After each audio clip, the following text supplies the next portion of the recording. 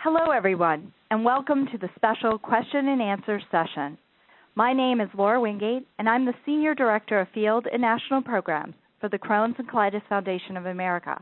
On December 6, 2012, CCFA hosted a live telephone and web education program titled, It's Up to You, Decisions in IBD Management. This program discussed treatment options for Crohn's disease and ulcerative colitis and how to advocate for optimal care. If you have not done so already, we encourage you to view the archived presentation. Questions were submitted by participants, but we did not have an opportunity to answer all of them during the live program. We are happy to have our speaker for the program, Dr. David Schwartz of Vanderbilt University Medical Center, here to answer more of the excellent questions from our webcast audience. This program is supported by educational grants from Elan and UCB and a sponsorship from Shire. I will now ask the first question. Dr. Schwartz, I have a question from Julie, and she would like you to elaborate on what are anti-TNFs and what exactly do they target? Thanks, Laura. Anti-TNFs are in a class of medications called biologics, and essentially what they are antibodies created in a lab against a target in our body that causes inflammation called tumor necrosis factor. So the body secretes more tumor necrosis factor when there's inflammation, for instance, when it needs to recruit inflammatory cells to cause inflammation. For instance, if you have, let's say, a cold or infection and you want to clear the infection, the immune system upregulates the production of tumor necrosis factor alpha, appropriately so, until the infection is cleared, and then that signal goes away. We believe in inflammatory bowel disease that is one of many signals that is abnormally upregulated. So these antibodies that are created in the lab target this abnormal signal and thus decrease the overall signal for inflammation in inflammatory bowel disease and allow the patient's disease to go into remission. Thank you. I have another question. This is from Diane. Can you elaborate on the current thinking of how remission is defined? My daughter has UC and her pain and bloating are under control, but she's still bleeding. Is this common, and is this considered well-controlled disease? That's a great question, and one that's really has sort of changed over the last 3 to 5 years. So remission should really be returning to the way you felt before you ever developed inflammatory bowel disease, which means no bleeding, no diarrhea, no abdominal pain. So the fact that her daughter is still having some bleeding would make me think that there probably is some degree of active inflammation going on in her colon and may need to be further investigated. So just to kind of elaborate on this a little bit more, in the past we had different types of in the past we would shoot mainly for what we call clinical remission, meaning when the symptoms return to normal. But now with the recognition that it's really also important to get the colon and the small intestine hopefully back to the state it was in prior to developing IBD, we also are shooting for both endoscopic and histologic, meaning on biopsy, evidence of remission as sort of deeper levels of remission that are obtainable in a lot of patients. Thank you. Our next question is from Mark, and his question is, can mesaldolamine be effective in treating cases of mild Crohn's disease? This is a little bit of a controversial question. So mesalamine are the 5-ASA agents which are available. There's probably 8 or 9 different versions of mesalamine, all with different release mechanisms or different strengths, dosage concentrations of the mesalamine. They're very effective in ulcerative colitis. In Crohn's disease, though, the data is somewhat mixed. And I think it probably would be accepted by most physicians that treat IBD patients that the mesalamine products aren't all that effective for small bowel Crohn's disease, but for instance, disease that involves the last part of your small intestine, such as the ileum, which is the most common location for active disease in patients who have Crohn's, but probably are fairly effective for patients that have Crohn's disease isolated just to the colon. In that situation, these medications, especially at higher doses, works fairly well. But for most patients with Crohn's disease in which the disease involves the last part of the small intestine and maybe a small part of the colon, the mesalamine products may not be the best choice for treating their disease. Thank you. Our next question comes from Grant. How can I best make a decision regarding involvement in athletic activity when dealing with moderate UC? This is a very common question we get from patients in clinic, and a lot of times they've been given a lot different advice. Patients been given different advice from relatives, from maybe their primary care physician, and it can be somewhat difficult to decide how much activity is appropriate. And I think if one is in tune with one's body, you can let your body be the judge of what's too much and what you can actually do safely. Certainly, if someone's having a lot of diarrhea and is sort of dehydrated at baseline, doing something where you're going to lose a lot of fluid from sweat and such may not be a great option. But it's important to stay active when you have IBD, especially if you're on medications such as steroids, because it helps prevent further bone loss. So I think sort of the one-line take-home point for this is sort of let your body be the judge. If you start to feel lightheaded or if you have a difficult time recovering from an event, you probably have overdone it. You may want to back off next time when deciding how much activity is safe for you to do. Our next question comes from James. Can you explain how a permanent ileostomy can cause a remission in Crohn's disease symptoms?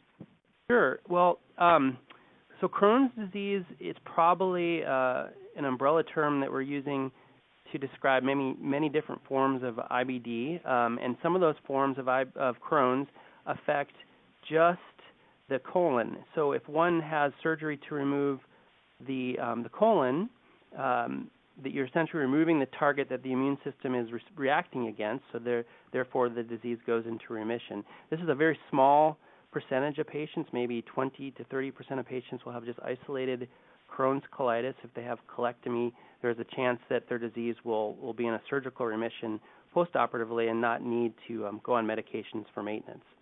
Thank you. Our next question comes from Danielle. Are therapies for Crohn's disease of the upper GI system, e.g. the mouth and esophagus, the same? This is a new diagnosis, and I'm trying to figure out treatment options. I think what she's asking is if Crohn's involving the mouth and esophagus is similar to Crohn's involving the ileum or colon. So I'm going to address it as that under that understanding. Crohn's involving the esophagus and mouth or upper GI tract is it's an uncommon manifestation or presentation of Crohn's disease.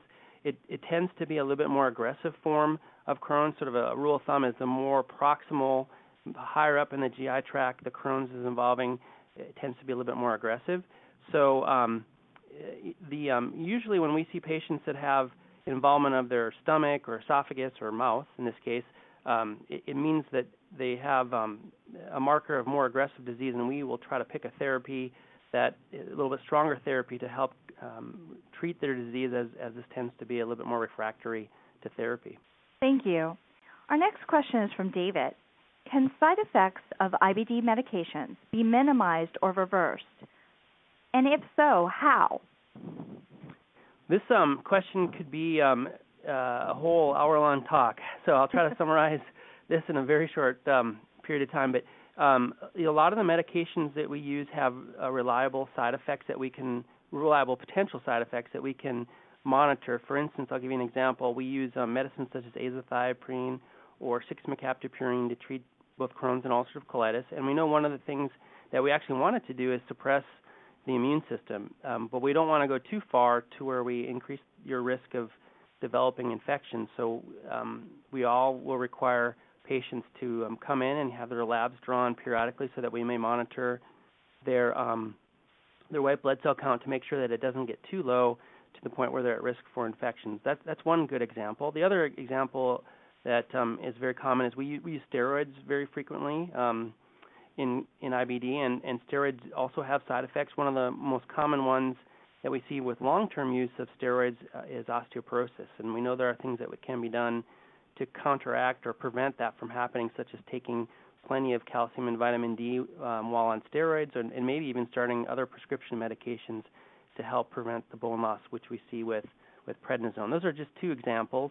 I'll give you one more, and then there are, I know, online talks just on this topic on the CCFA website that you can look at. But for instance, with anti-TNF medications such as Remicade or Humira or Cimzia, it does potentially increase your risk of developing infections such as TB, tuberculosis, and so we want to make sure that we test for exposure to that infection before we start the medication to reduce or even eliminate the risk of developing tuberculosis while on these medications.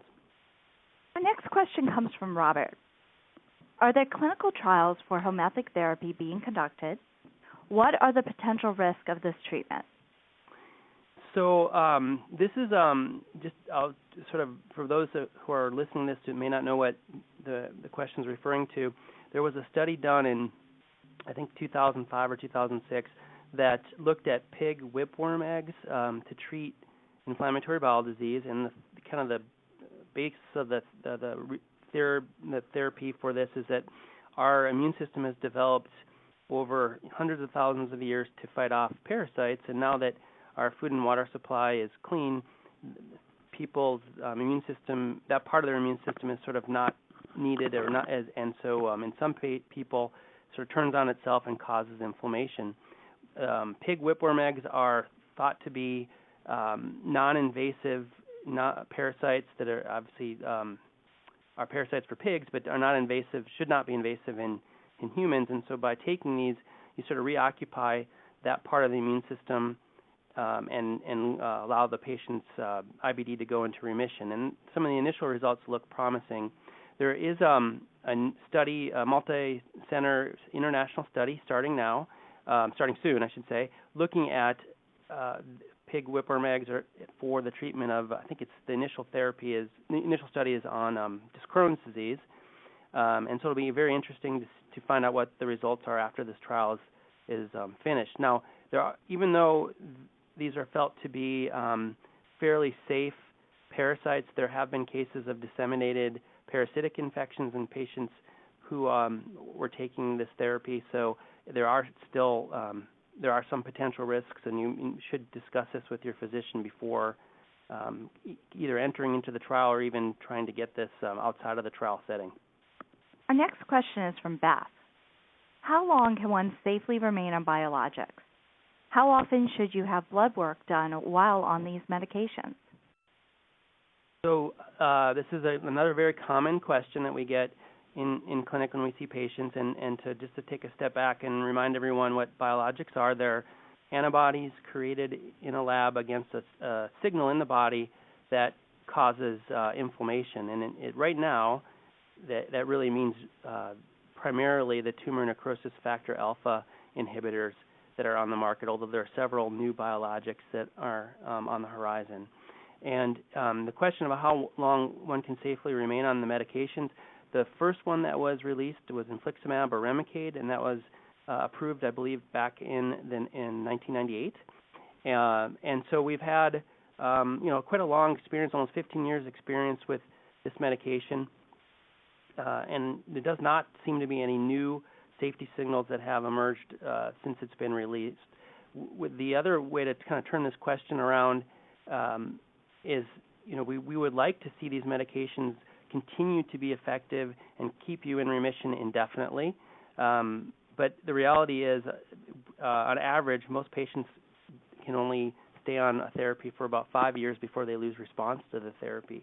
There are newer, as I mentioned, newer biologics coming to market hopefully soon. And so when we talk to patients about starting the anti-TNFs right now, we tell them that we hope they respond to them, and we'd like to maintain that response as long as possible.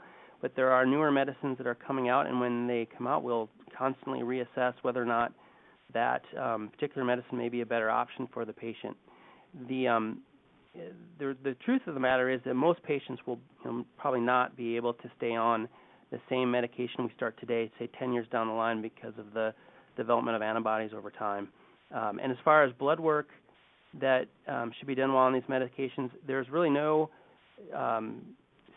rule as to you have to check certain labs periodically while on these medicines. I think all of us do follow a fairly routine practice of checking certain things while the patient's on these medicines to make sure, for instance, they're not getting infections, their blood counts have remained normal, and their inflammatory markers are responding to the medicine. But there's no set guideline as to labs that have to be checked for sure while on these medications. Now, you do need to make sure that you get a TB test done yearly so that make sure that you haven't been exposed to tuberculosis during the last 12 months while on the medication. Very informative. Our next question is from Neri. What sort of regular screening or testing is advised for people who have undergone a colectomy and have a J pouch? So I suspect what the question is the bottom line of this question is how often should the patient be scoped? So in someone that's had ulcerative colitis and they have a colectomy and then have a J pouch, and they're doing well, in other words, they're not having problems with pouchitis, we will normally perform surveillance pouchoscopies every 2 years to make sure that there's no inflammation in the pouch, but more importantly that they haven't developed dysplasia in the small amount of rectum that's left called the cuff, where the pouch is sewn just above the anal canal. Patients with pouches are also at risk of other things, for instance, osteoporosis, kidney stones, B12 deficiency. So, periodically you do want to get bone densities performed as needed. So, on average, we do that every 2 to 5 years, depending on the patient's history, and also get lab work checked, every 6 to 12 months to make sure they're not developing, for instance, B12 deficiency. Thank you. Our next question comes from Michelle. My daughter was diagnosed at 11 with Crohn's disease and is taking azathioprine. She had to increase the dose. When do you know when increasing medication doses indicates a need to move on to another therapy? So that's sometimes a very difficult decision to make. I suspect if your daughter started azathioprine at age 11 and she's older now, she probably has grown. Azathiopриne's dosed based on weight, so it may have been appropriate to increase the dose of the medication just to make up for the difference in weight from when she first started the medicine to where she's at now. Sometimes there's a range of dosing for these medications, such as azathioprine. So your daughter may have been on the lowest active dose of the medicine, and with the flare, the physician felt it was appropriate to increase to more towards the higher end of that spectrum in order to get her into remission. There are a lot of labs that we can check to help figure out whether or not we've maximized the medication. With azathioprine, we can actually check the metabolite, both the active and toxic metabolite of the medication, and get a sense of whether or not we've maximized that therapy and decide whether or not moving on to another medicine is appropriate. Thank you. Our next question comes from Lloyd, and his question is, I have UC and have been told I am positive for PANCA antibodies. Is this related to my UC, and does it indicate a higher risk of problems in the future? That's also a very good question. So P-ANCA antibodies are very common in patients that have ulcerative colitis. They're not present in all patients with ulcerative colitis, but in the majority. They do signify some things for us as far as, for instance, if the patient were to undergo a colectomy and J-pouch for their ulcerative colitis, people that have P-ANCA antibodies are much more likely to get pouchitis. So if we know someone is P-ANCA positive at the time of their pouch surgery, we might consider certain things afterwards to help prevent the development of chronic pouchitis. People that are P-ANCA positive also tend to have a little bit more aggressive disease course, but as I mentioned before, the majority of patients with ulcerative colitis will have antibodies, P-ANCA antibodies. Very interesting. Our next question is from Barbara. I'm a Crohn's patient, age 56, in remission. Is it safe to take the shingles vaccine? So the shingles vaccine is a fairly new vaccine, and my answer to this question would really depend on what other medicines Barbara was on. So if Barbara was taking medicines such as immunomodulators or anti-TNF antibodies, it would be potentially contraindicated for her to take the shingles vaccine, as it contains some live virus. So in that situation, I would encourage her to discuss this with her physician. There are different studies now that are looking at using this vaccine in patients who are on anti-TNFs, and it may indeed be safe in these patients. If she is not on any immunosuppressive medicines, she is 56, and there is a potential of needing to go on these medicines in the future, and I would encourage her to discuss the shingles vaccine with her physician, because she would likely benefit from it. Thank you. Lauren and several others have this question. What are your thoughts on using biologics in people who are not experiencing symptoms but do have uncontrolled inflammation? So what I think Lauren is referring to is she is clinically doing well. She's not having a lot of diarrhea or abdominal pain, but when her physician does either an imaging study or a colonoscopy, they notice that she has a lot of either colitis or inflammation in her small intestine that's asymptomatic to her. And as I alluded to it with an earlier question, in the past our main goal was really to get someone symptoms better back to baseline, and we were happy with that. That's called clinical remission. But now really we're understanding the negative impact of ongoing inflammation in the body, and also understand that if we can achieve what we call mucosal healing, meaning that when we look, we don't see any active inflammation, the patients do better long term. They have less chance of hospitalization, less chance of complications from their disease, less chance for surgery. And so a lot of us would advocate increasing therapy till we get to the point where the mucosa is back to as close to normal as possible. So to answer what my treatment philosophy is, if someone is in her situation, they're not having a lot of clinical symptoms, but we see a lot of active inflammation in their intestines, I usually do discuss increasing therapy in that patient to see if we can get that to go back to normal. Thank you. Our next question is from Monica. If symptoms do not develop after surgery for Crohn's disease, but biopsies show that there's inflammation present in the intestine, should you be on maintenance medication? That's a very difficult question, and it would sort of depend on what the patient's history was. So if the patient came to surgery, and I guess it would also depend on how severe the inflammation was that the physician saw. So if the patient came to surgery very quickly after diagnosis, less than 5 years after diagnosis, we know that person has a fairly aggressive form of Crohn's disease, and the presence of inflammation, even without symptoms, on endoscopy would signify that their disease is getting ready to come back. And over time, that will lead to the need for another surgery in a lot of those patients. So if we identify inflammation in that clinical situation, it would be recommended to start medicine to help prevent that inflammation from progressing.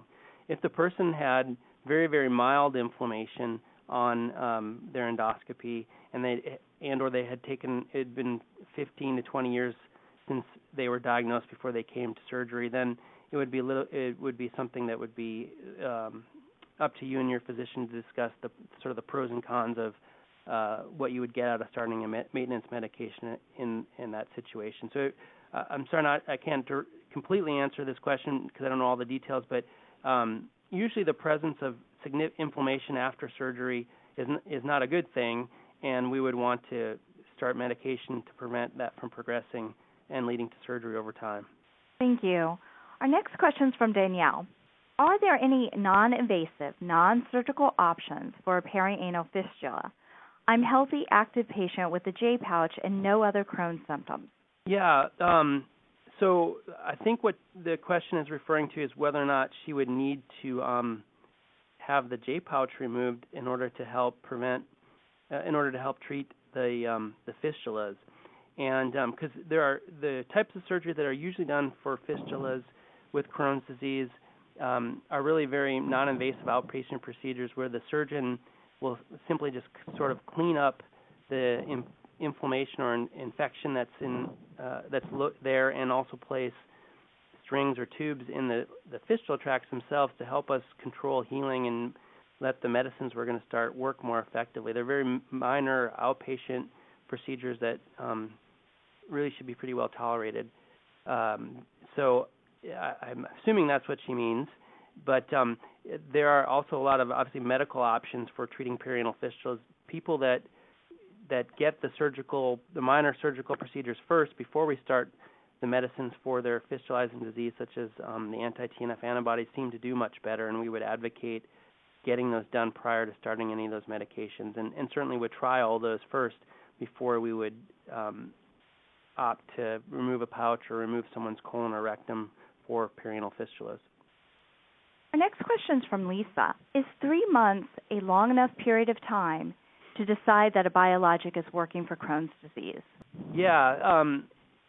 In general, that's kind of the amount of time we'd like to allow the current biologics that are out there to work. So when we start a medicine, we always want to get a sense of whether or not you're responding to it or not. A lot of people will respond very quickly, but there are some patients that we call late responders, and will take somewhere between 8 to 12 weeks before we see the full effect of the biologic therapy. So in general, we try to wait about 3 to 4 months to see if you've developed a response to the medication before we say the medicine's not working and we're going to move on to another treatment option. Otherwise, we may switch therapies too quickly. And with these medications, a lot of times once you've gone off of them and have been off of them for a period of time, you may develop antibodies to them if we want to start them again. So you sort of lose that option as a therapy once you move on. Our next question comes from Carolyn. My daughter is 19 years old, college student with UC, and doesn't have the healthiest eating habits right now. What are the best places to find reliable information regarding diet for IBD patients?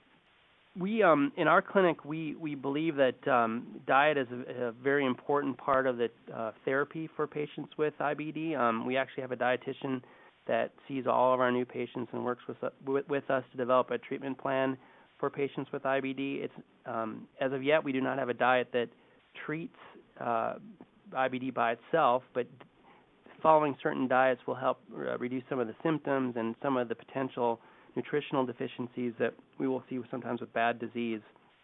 So hopefully your physician may have, your GI may have a dietitian or nutritionist that works with them in clinic, or one that they work with closely at the hospital or in the practice that they are in, and can refer you to that person as well, so they can make an assessment and help do a sort of one-on-one dietary plan for you.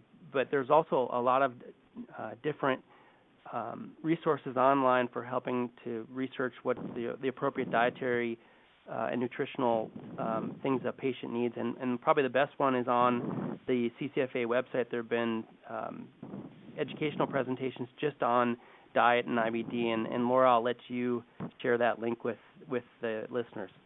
Thanks, Dr. Schwartz. There are several links that would probably be really helpful, but one of them is on ccfa.org/resources/webcast. And if you click on that link, there is a program that we did on diet, nutrition, and inflammatory bowel diseases, understanding the connection. And this program was presented by Dr. David Rubin and Tracy D'Alessandro, a registered dietitian.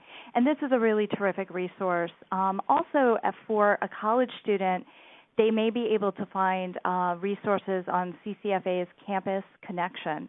And this program, again, you can get to the college website by visiting ccfa.org at www.ccfa.org/campus-connection/.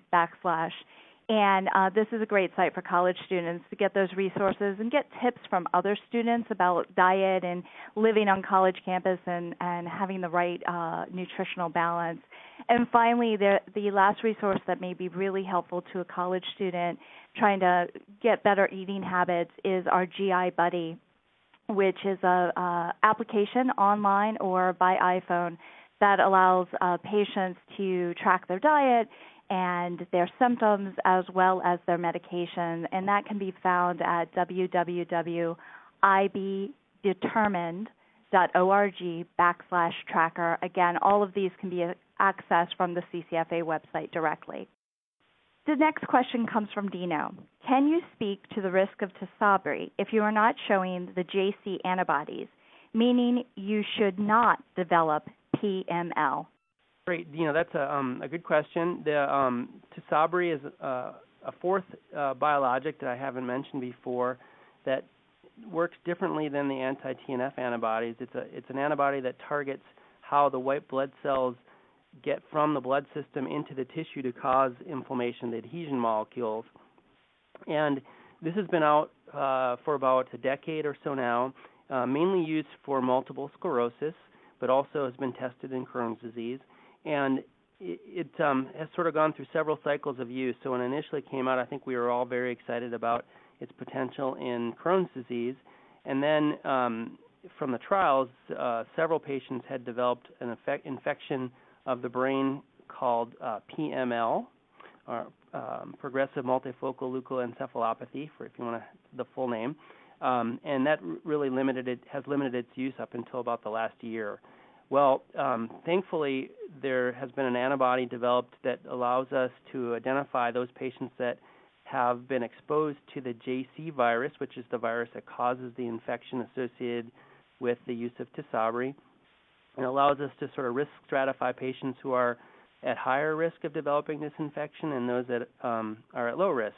And so if one is JC virus antibody negative, meaning they have not been exposed to the JC virus, the risk of developing the PML infection would be incredibly rare. It's estimated, well, actually there's never been, as far as I know, there's never been a case of PML developing in someone who is JC virus antibody negative. But the risk that's quoted currently is somewhere in the range of 1 out of 60,000 patients that will receive the drug in this situation would develop PML. Now, conversely, if you're JC virus antibody positive and you're on therapy for more than a year, the risk is estimated to be somewhere between 1 in 500 and 1 in 1,000 of developing PML. So still very rare, but obviously a lot more common than if you're JC virus antibody negative.